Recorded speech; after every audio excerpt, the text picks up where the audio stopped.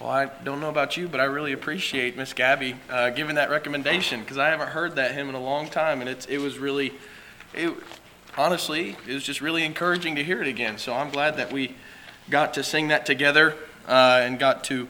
It's just good to be able to, as much as we can, worship our God with the family in Christ. I invite you to open up your Bibles to 2 Timothy chapter 1. 2 Timothy chapter 1.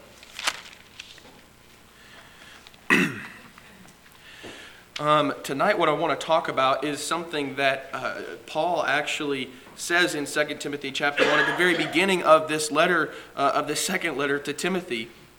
One of the first things that he thinks he needs to tell Timothy, the English Standard Version of verse 7 says this: "For God gave us a spirit not of fear but of power and love and self-control."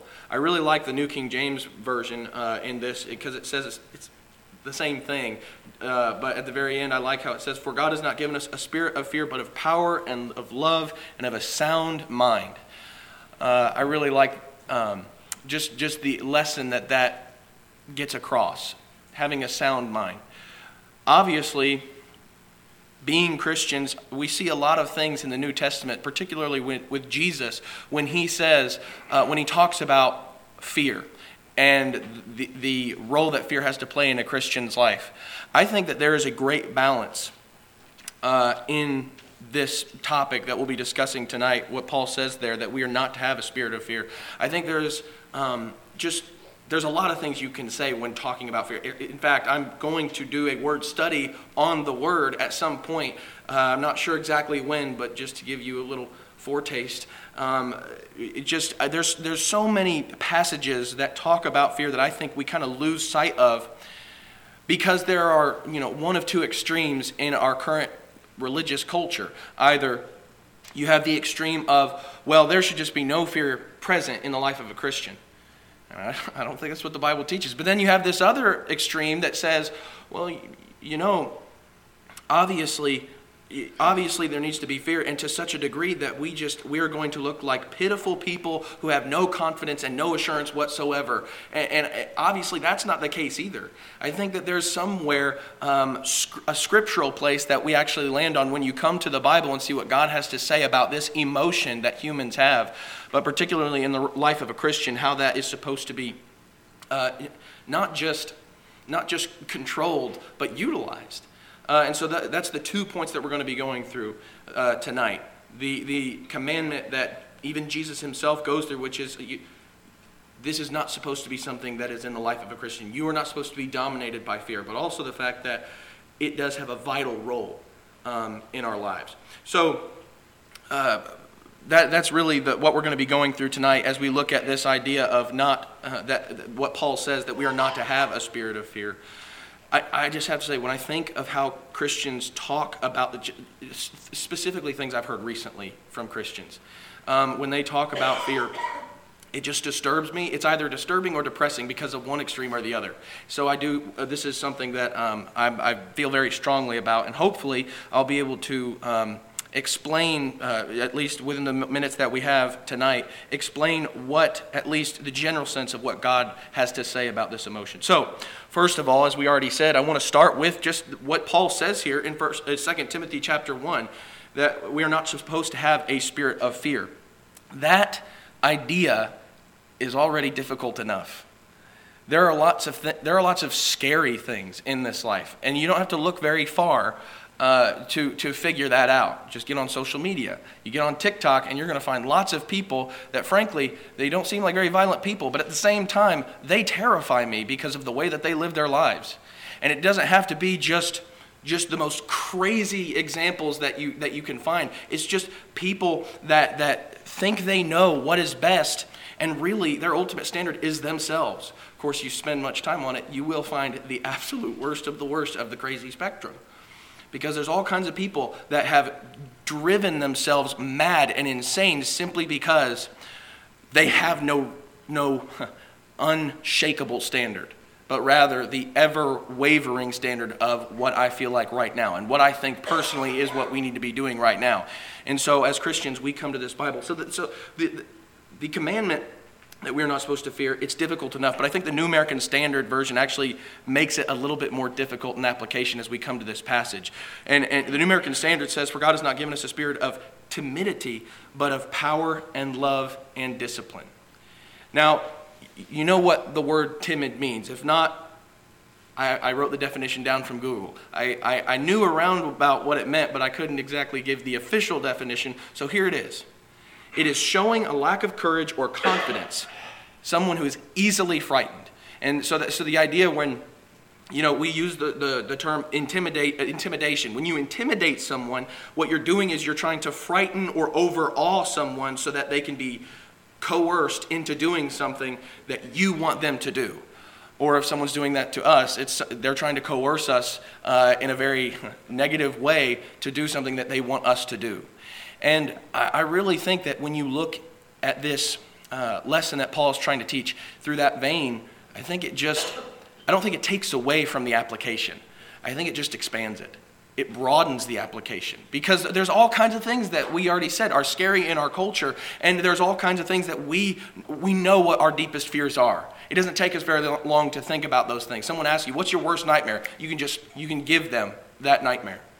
But when you ask the question, well, what are you timid about? That gets a little bit harder to think about, because I think there's an equal number of things that we can be timid about, but we just don't realize it. Because I think it's something that we're just not looking for. When you are afraid of something, it's much louder than when you just kind of shy away from something. I remember when I was growing up, we would get a group of friends together, particularly with Paige's family, and we would go to, around Halloween, we'd go to those haunted houses and everything, and we would go to, the scare farms or whatever.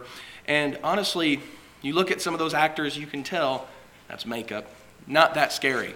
But I will say, there were a couple times where they really started revving that chainsaw, and your heart skips a beat. Now, I will just say, when I was, going with friends, I wanted to make sure, I need to make sure that they see me as a brave, courageous person, so they will not see one shred of fright on my face. And I will say, and maybe they could say otherwise, but while I'm speaking right now, I'll just say I think I got pretty good at it. I was really good about when I heard a loud noise, a frightening noise, and when somebody started running at me, I tried to make sure that I just turned very slowly. I tried to make sure that I didn't scream. I got pretty good at that as I got older. Let me tell you, again, you couldn't, if you had taken one of those, a stethoscope, I think it's what it is, when you can listen to the heartbeat. She's shaking her head, maybe it's not, but when you listen to the heartbeat and the doctors are checking your blood pressure and everything, you would listen to my heartbeat. It was racing. But we can get very good at hiding fear. I will just say, though we don't see timidity as much, I think it's much harder to conceal than fear. Specifically because we're not thinking about it. We're not looking for it. But so that's something that I think is very deceptive, just the nature of timidity. Now, you can think, for example, I think this tends to show up in personal regrets that you yourself have about something. I almost, when I was in a conversation with someone, they brought this up about the Bible. I almost said something, but I felt too uncomfortable. I just didn't want to do it. You ever felt something like that? And it doesn't even have to be about a biblical conversation. It can be about anything. Have you ever been intimidated into not saying something in a conversation? Especially today with how political everything gets. That's the example. I mean, it's so easy in a conversation to think, I really want to add to this or maybe try to correct some misconceptions here, but I would rather just step aside and not say anything. Now, with politics, that's probably a good idea because it generally doesn't bring that much tranquility or unity into our culture. But when we're talking about the Bible, obviously, that's something that would tend to be shameful. Now, I will just say, with regards to that, I think shame is often the reason that we become timid about something. Staying in the context, right after he says that we're not to have a spirit of fear, in verse 8, Paul says in 2 Timothy chapter 1, "Therefore, do not be ashamed of the testimony of our Lord or of me, his prisoner, but join with me in suffering for the gospel according to the power of God." Now, again, we've been going through these epistles in the Bible class. This is not the first time that Paul says something about this. And this is not the only, it's not when you get to the end of the epistles that this is the only time that you hear or read a portion of Scripture that talks about shame and the gospel. Romans chapter 1 and verse 16. Again, Paul saying, "For I am not ashamed of the gospel of Christ. It is God's power unto salvation," to the Greek first, or to the Jew first, and also to the Greek. And so all throughout you see this idea that Paul is constantly saying, don't be ashamed of this. Don't be ashamed of the gospel. Don't be ashamed of Jesus. And therefore, don't be ashamed of his servants. Even when they're suffering specifically for the gospel's sake, don't be ashamed of that. But rather, honor them for that and glorify God for those moments. And so again, you see in verse 8 of 2 Timothy chapter 1, I think Paul revealing a little bit more about what that spirit of timidity would look like. It tends to show itself often in what we are ashamed of. Now again, I don't think we see that as clearly often. It's very hard to see those things because we're not looking for them. But I just want to ask the question with all of this once more. What are you timid about? What are the things that you shy away from? It could be that biblical conversation with someone. You're trying to talk to somebody about the gospel. I think evangelism is one of the main examples that we could give here. You know, we like, especially men, we like to say, hey, I'm not afraid of anything. You know, you just put me in any situation, I won't blink. That's really a lot like how I sounded when I was a teenager growing up and trying to make sure that, you know, especially the girls, I didn't want them to hear me scream like a little girl. And with the guys, I didn't want them to hear me screaming that way either. So I had to save face. And so I think especially with men, that's kind of a temptation. But we can say that all we want. But how often, when push comes to shove, how often do we actually go forward fully and share the gospel with someone? We say, I'm not afraid of embarrassment. I'm not afraid of talking to someone about the truth. Well, how's last week been? How's this past week gone? How many opportunities have you had to share the gospel with someone and it just didn't happen because you look back and you think, I wasn't 100% confident in it. I think timidity also, it doesn't just have to be something that you deeply, deeply fear. It's just something where maybe you're just simply ashamed of the lack of knowledge you have, or maybe you are ashamed in the sense that you're not fully confident in the revelation that God has given to us. I mean, that's a problem in and of itself. But you see how it can be concealed, at least in our own eyes. You can see how we can be blind to that kind of thing. And so we need to be looking for those things, not just with evangelism, but I think you can see this just in the life of Christian. I think that especially today, especially for younger people in schools, getting all kinds of propaganda shoved down their throats. You hear all about the LGBTQ plus movement, all of the letters that are in that. And they hear this over and over and over again. And I think that there is a degree of shame that comes with being a Christian, particularly when it comes to that area. Because what happens when you bring up the Bible? Oh, so you just think I'm the worst person in the world. Well, didn't even speak, first of all. You just added that. But I do think the Bible has a lot to say about the fact that this is a sinful lifestyle. And people just go crazy about that. You don't even have to fight very hard. They'll just immediately, at the drop of a hat, hair trigger. And they're so embattled about these things just because, because our kids have a belief in God. They have faith in the things that God has said. What he said is sinful, and what he has said is the righteous path to heaven. And so there's some shame that could come in, and it doesn't have to just be, in school. How many times when you've been in a study or in a conversation with someone as you're talking to them about the gospel, how many times have you ever apologized for something that the Bible says? I think that is actually something that gets us sometimes. You're in the middle of a discussion about marriage, divorce, or remarriage. Or maybe you're just going through the life of Christ and you get to one of those portions of his life where he's teaching about a scriptural divorce, a scriptural marriage, and a scriptural remarriage. And you get to that point in the conversation, and in each point they're thinking, or they say out loud, that doesn't sound like what I'm in right now. And then they start to ask some difficult questions, and you've got to be honest, and you've got to deal with the text honestly. The temptation is to say, first of all, the temptation is to just back off the truth. But another temptation is to stay with the truth, but think that you're being more compassionate or sympathetic by saying, I'm sorry that it says this. Please this is kind of a side point, but please don't ever deceive yourself into thinking, don't fall for the temptation that you are more sympathetic or more compassionate than our Lord by apologizing for his words. What did Jesus do?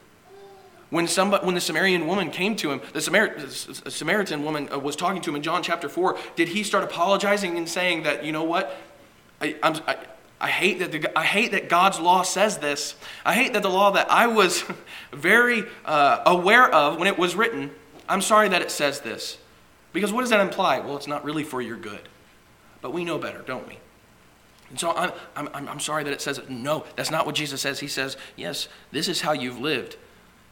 And you have been suffering because of that. But I'm coming to bring you salvation that can drop the burdens of the current sins that you're in. I would say that's still pretty compassionate. But he never apologized for the commandments of God. In Psalm 119, I think you see this beautifully explained. Beginning in verse 4, the psalmist says, you have ordained your precepts that we should keep them diligently. Oh, that my ways may be established to keep your statutes. Then I shall not be ashamed when I look upon all your commandments. We should be able to point to Scripture. Other people should be able to point to any portion of Scripture and us not become defensive for God. That's why when you get to portions like Leviticus chapter 10, where God kills Nadab and Abihu because they came with strange fire, with fire that was unauthorized, I think sometimes Christians just go straight to the defense. Well, that's the Old Testament. God was much more wrathful back then.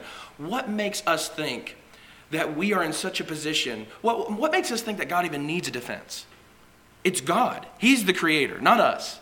He's the Almighty, not us. He is the standard of what is just and unjust, not us. And so what makes us think that we are so capable to be able to say, oh, well, let me just apologize for God? That should never be the case. We should be so confident and so willing to not only share God's word, but never back down from it, even when we receive certain questions. So we can't become timid or ashamed of the gospel, no matter where someone points us to. Well, going beyond that, as you think about the devotion that we're supposed to have to that gospel, that we are not supposed to back down from it, the relationship that we're supposed to have with God, what this kind of fear that Paul is talking about, I think, indicates is a lack of devotion, is a lack of, obviously, of the confidence that we've been discussing so far. But it's a lack of love, too, I think. You can think about just lukewarm Christianity and what God says about that in Revelation, or what Jesus says about that in Revelation. That it's something that disgusts God, that he will spit them out of their mouth. It's not something that's fit for Christians. I think we can understand that. How can God speak so severely about this? Well, what if you were getting married, and you have a fiance, especially ladies, you're about to get married, you become engaged.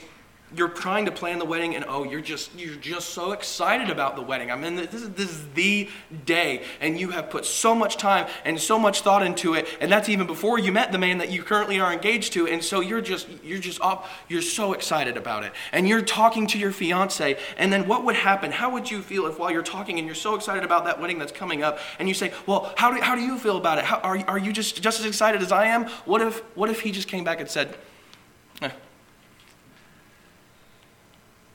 That would make you rethink some things probably.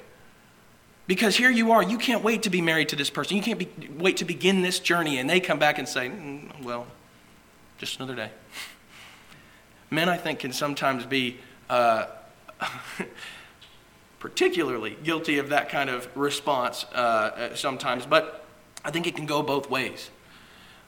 We don't want a timid love. We don't want a relationship or a love where the other is not as devoted or doesn't want to be with us, or rather shows that they don't want to be with us because of their lack of excitement. Over in Luke chapter 9, which I think is, it's already on the screen.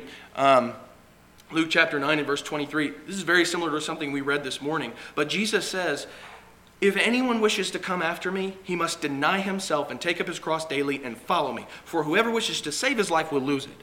But whoever loses his life for my sake, he is the one who will save it. For what is a man profited if he gains the whole world and loses or forfeits himself? For whoever is ashamed of me and my words, the Son of Man will be ashamed of him when he comes in his glory and the glory of the Father and of the holy angels. God is just as, well, let's just say this. He is just as unexcited as we can be when it comes to the people that we are giving ourselves to, that we are putting all of our love into those relationships. He is just as apprehensive about those as we can be. God does not want those kinds of relationships. He doesn't want lukewarm Christians. He doesn't want Facebook friends. What he wants is true followers. What he wants is real disciples who really sincerely try to add those lessons, the applications from his word into their lives so that they can deepen that love and deepen that intimacy in that relationship. I was going through a similar lesson like this not too long ago, and it was in, the age group was probably just intermediate school or middle school to high school kids, and we were talking about this idea of what we find in 2 Timothy chapter 1 and verse 7. And I asked this question to the girls, and it got an audible gasp. And it's very similar to the example I was just going through. But I just asked them, girls, how would you feel if your boyfriend was ashamed or timid about letting people know that you were together? What if you started, dating specifically because you think that maybe this is someone that you want to marry? And as you're trying to figure out this, or you're trying to figure all this out, you realize, you're telling people, I'm starting to court or date, whatever you want to call it. I'm trying to see whether or not that this is the person for me, that this is the man for me. And then you find out that he ain't telling nobody. He doesn't want to tell anybody. How would you feel? And again, when I asked that question to this group of teenagers, all the girls' jaws just dropped like, oh, no. Red flag. But and I asked the guys a similar question, but it was in terms more so of just respect. You take the same example. What if the girl that you are, again, dating, what if you find out that she isn't telling anybody? She doesn't want to tell her friends, and she doesn't want to tell her family members because, she's just maybe a little bit ashamed of being with you. Well, in terms of respect, you feel slighted. Right? And so I think we all can understand this from the youngest of us to the oldest, that this is not the kind of relationship that we would ever want. What makes us think that this is a relationship that God would want? And so I think when it comes to timidity, when it comes to fear in a Christian's life, it shows a lack of confidence in God. It shows a lack of love in that relationship. Now, with all that being said, we are clearly not to have a spirit of fear. We're supposed to be confident in our relationship with him. But the same man Paul who says, do not fear, you go over to other passages and he essentially says, but at the same time, don't forget it. Now, what's the difference? Where's the balance that we were talking about? Well, specifically, we've been talking about fear that dominates the world. It's kind of like what we talked about in the Sermon on the Mount when we got to that portion in Matthew chapter 6 of anxiety, where Jesus talks about anxiety. What are all of those concerns based on? That he says that you're not supposed to be weighed down with. It's the same things that the rest of the world, that the Gentiles are worried about. And so what I think we're supposed to take from this is you're not supposed to look like the rest of the world when it comes to what you are afraid of. Over in Romans chapter 11 and verse 20. Romans chapter 11 in verse 20. As Paul is I think throughout Romans, it goes through several arguments and examples in specifically the Jews' history to make the case that, listen, this is the gospel, that even the Gentiles, yes, everyone now has a pathway to heaven, and it's through Jesus. And we've already kind of even mentioned that as an example in the earlier class when we looked at Galatians chapter 3 and verses 26 through 29. But as he's making these arguments in the middle of Romans chapter 11, as he's been saying that the Gentiles, they're being grafted in to this kingdom, in verse 20, he changes his argumentation not towards the Jews, but now towards the Gentiles, saying, quite right, they were broken off for their unbelief, but you stand by your faith. do not become conceited. Now that I'm talking so well about you all, saying that you actually are a part of this kingdom, don't become conceited, but fear. For if God did not spare the natural branches, he won't spare you either. And so what does Paul say? Does he say just forget fear altogether? No, that's not what he says. What he says is there's an appropriate place for fear, and that appropriate fear specifically stems from, originates from God. What does Proverbs chapter 1 and verse 7 say? But that the fear of the Lord is the beginning of knowledge. Fools despise wisdom and instruction. But what's the beginning of wisdom? The fear of the Lord. That's the beginning. That's the start. And so clearly, we don't just let go of those things. Over in Philippians chapter 2, once more, Philippians chapter 2, to a separate group of Christians, Paul again says something very similar.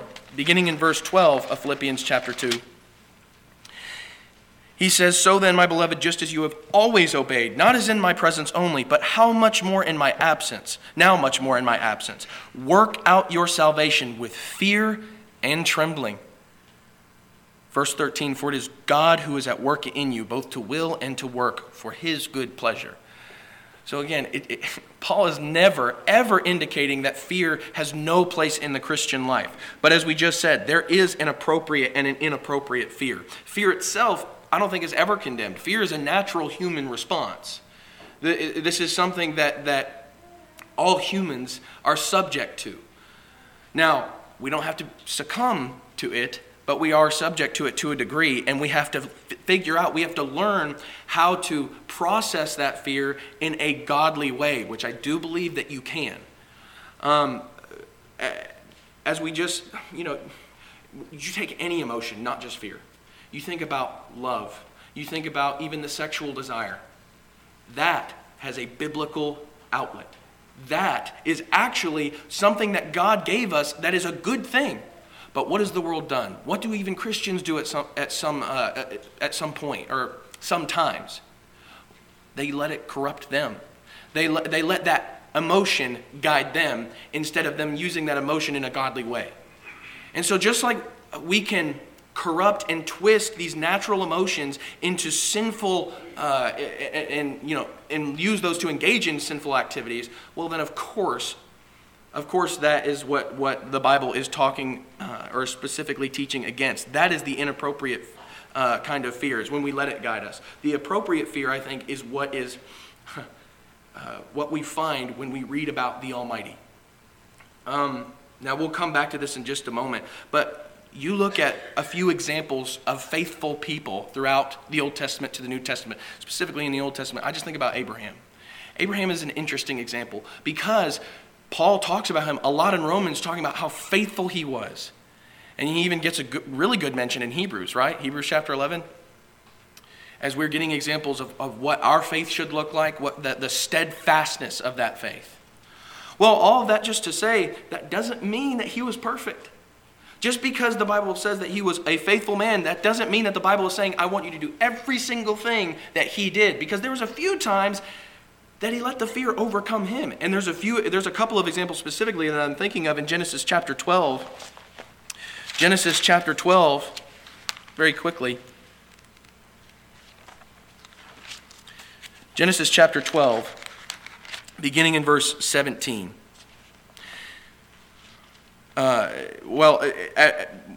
This is kind of at the beginning of Abram's journey, and he's obeying God up to a certain point. But when he gets to Egypt, he's worried that the people are going to see Sarah, and he's worried that they are going to desire her to the degree that they kill him just to have her. And so what does he do? He lies about their relationship. He's deceptive about their relationship and really lies about it, not saying that they are a married couple, not saying that this is my wife. He plays it off as if she's anything but. And so the Pharaoh takes her, and beginning in verse 17, he realizes that, beginning in verse 17, it says that the Lord struck Pharaoh and his house with great plagues because of Sarai, Abram's wife, and Pharaoh gets what's going on in verse 18. He called Abram and said, "What is this you have done to me? Why did you not tell me that she was your wife? Why did you say she is my sister so that I took her for my wife? Now then, here is your wife, take her and go." And Pharaoh commanded his men concerning him, and they escorted him away with his wife and all that belonged to him. Now, that story ends pretty good for Abraham. He lied, he sinned, but it didn't end in his destruction. God had mercy and was gracious, and he delivered him out of that circumstance. And God was with Abram. Now, just because the story had a good ending, does that mean that everything in the story is something that we are to emulate? No, but it is something we're supposed to learn from. But I will just say, this happens again, something very similar happens again in Genesis chapter 20, just 8 chapters away. Almost the exact same thing. What I think is so interesting is that God does not hide these stories from us. Rather, he shows us faithful men that he says he wants us to imitate, but he even shows us the failures. So that I think, so that we can learn from them and not make those same mistakes. You know, when I was younger, me and my brother, we had to push mow more like 2 acres of our yard. We had a pretty big backyard, and we had to push mow. And at one point, I was in the middle of the process, and everything was going really well. I was actually going faster than usual. It was amazing. Well, I got to one of those intricate parts of the cut where you have to go around a shed, and you have to make sure that you're not leaving big portions so that you can get it really easily with the weed eater. And at one point, I was being very detailed, and I slowed down. And all of a sudden, I could feel that my leg had spontaneously combusted into flames. It was burning like none other. I looked down, and it was covered in yellow jackets. I had stepped into a yellow jacket nest. And let me tell you how I tell the story. When they stung me, and my leg was burning, I heroically ran off, and I stopped, drop, and roll just like we learned in elementary school when you get caught on fire. And I did everything that I was supposed to do. I brushed all of them off, and then I, again, heroically just limped over to the house and made my way to the Neosporin, and then very gently applied it to the leg, to the wound that I had gotten during this epoch. Well, let me tell you how my dad likes to say it. All of a sudden, he was on the sun porch. And while he was just sitting there, watching my brother do his job on the yard, all of a sudden he hears a woman screaming bloody murder, and he just doesn't know what's going on. So he turns around, and what does he see? Not a woman, but Luke rolling around on the grass and starting to just take off layers of clothing because he's trying to get all of these bugs off of him. And what does Dad do? He starts to just laugh, as I guess you would if you're the one watching it and not actually in the middle of that painful example. Now, here's the reason I go through those 2 perspectives. I'm not going to tell it the way my dad tells it. I don't want to tell people that I screamed like a girl when I got in that yellow jacket nest. I want to say it the way I did. It was heroic, and I got through this like a man would. Dad doesn't like to say it that way. He likes to tell it the real way. God, he doesn't hide those failures. He doesn't hide those embarrassing moments, even with the most faithful in his story. Rather, he gives it to us. He shows us how they have failed. And yet still, he gets the victory. And yet still, he is the hero. I think that is very encouraging as we think about this idea that fear, it can either overtake us and it can guide us into making mistakes, or we can take what God says about it, we can learn from the faithful people that he has used from their mistakes or from their successes, and we can utilize that to better glorify God. It's a choice dependent upon what we decide we want to do. Go with his wisdom or go with the wisdom of the world. Now, ultimately, what leads to inappropriate fear? But those moments when it's easiest to look away from God.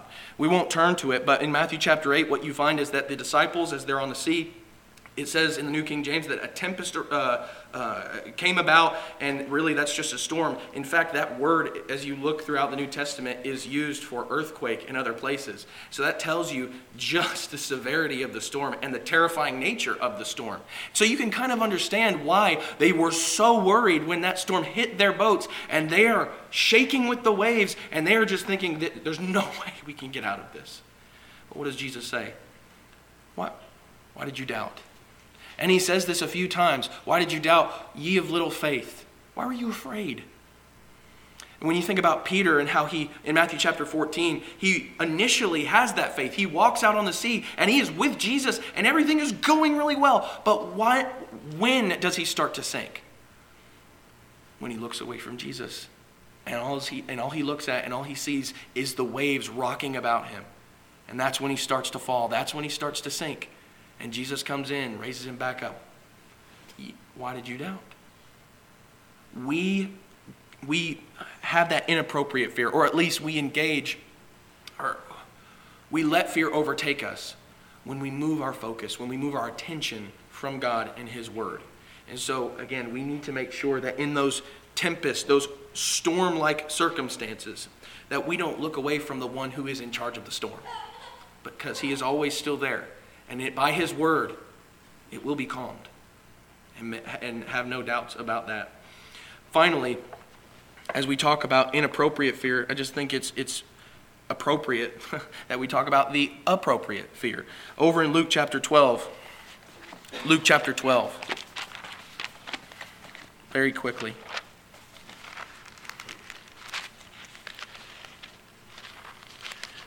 What Jesus makes clear is there is a fear that should really never leave the Christian's life. Luke chapter 12 in verse 5. He says, I will warn you whom to fear. And in verse 4 he says, don't worry about those ones. Don't be afraid of those ones who can kill the body. And after that, have no more that they can do. But I will warn you whom to fear. Fear the one who, after he is killed, has authority to cast into hell. Yes, I tell you, fear him.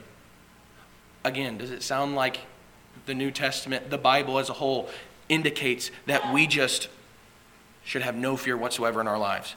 Let me tell you something. It deeply disturbs me and terrifies me when I hear Christians say essentially that fear has no place in the life of a Christian. Jesus says otherwise. He says, don't you forget the fear of the Lord, because that is the beginning of wisdom. You go back even to Deuteronomy chapter 5, and what you find is that Moses, as he recounts what happened when the people heard God come in the thick cloud and darkness, as he's giving the Ten Commandments in Exodus chapters 19 and 20, the people, you remember how they respond. They did not want him to continue. They were too terrified to let him continue to talk to them like that, because that is God speaking and they are in the presence of God Almighty. And so what does Moses say about this as he's recounting this moment? In Deuteronomy chapter 5, beginning in verse 28. Beginning in verse 28, it says, the Lord heard the voice of your words when you spoke to me. And the Lord said to me, I have heard the voice of the words of this people, which they have spoken to you. They have done well in all that they have spoken. Oh, that they had such a heart in them, that they would fear me and keep all my commandments always, that it may be well with them and with their sons forever. Not only does he say this was the correct response, but he says, if only they would keep this and take this and never forget it. In the same way, we cannot forget the fear of the Lord, because as soon as we do, we start worrying about what men will do to us. We start worrying about the carnal things, and guess what? We lose attention. We lose sight of Him. We take our focus and our attention away from Him, and ultimately we will fall and sink just like Peter. And so don't forget the fear of the Lord. It's an important lesson that God gives us and that God wants us to utilize to better serve Him.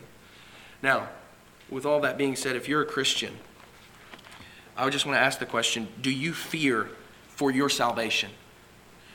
Are you not as confident as Paul when he says, I've fought the good fight, I know where I'm going, and no matter what man does to me, God will deliver me, ultimately in eternity?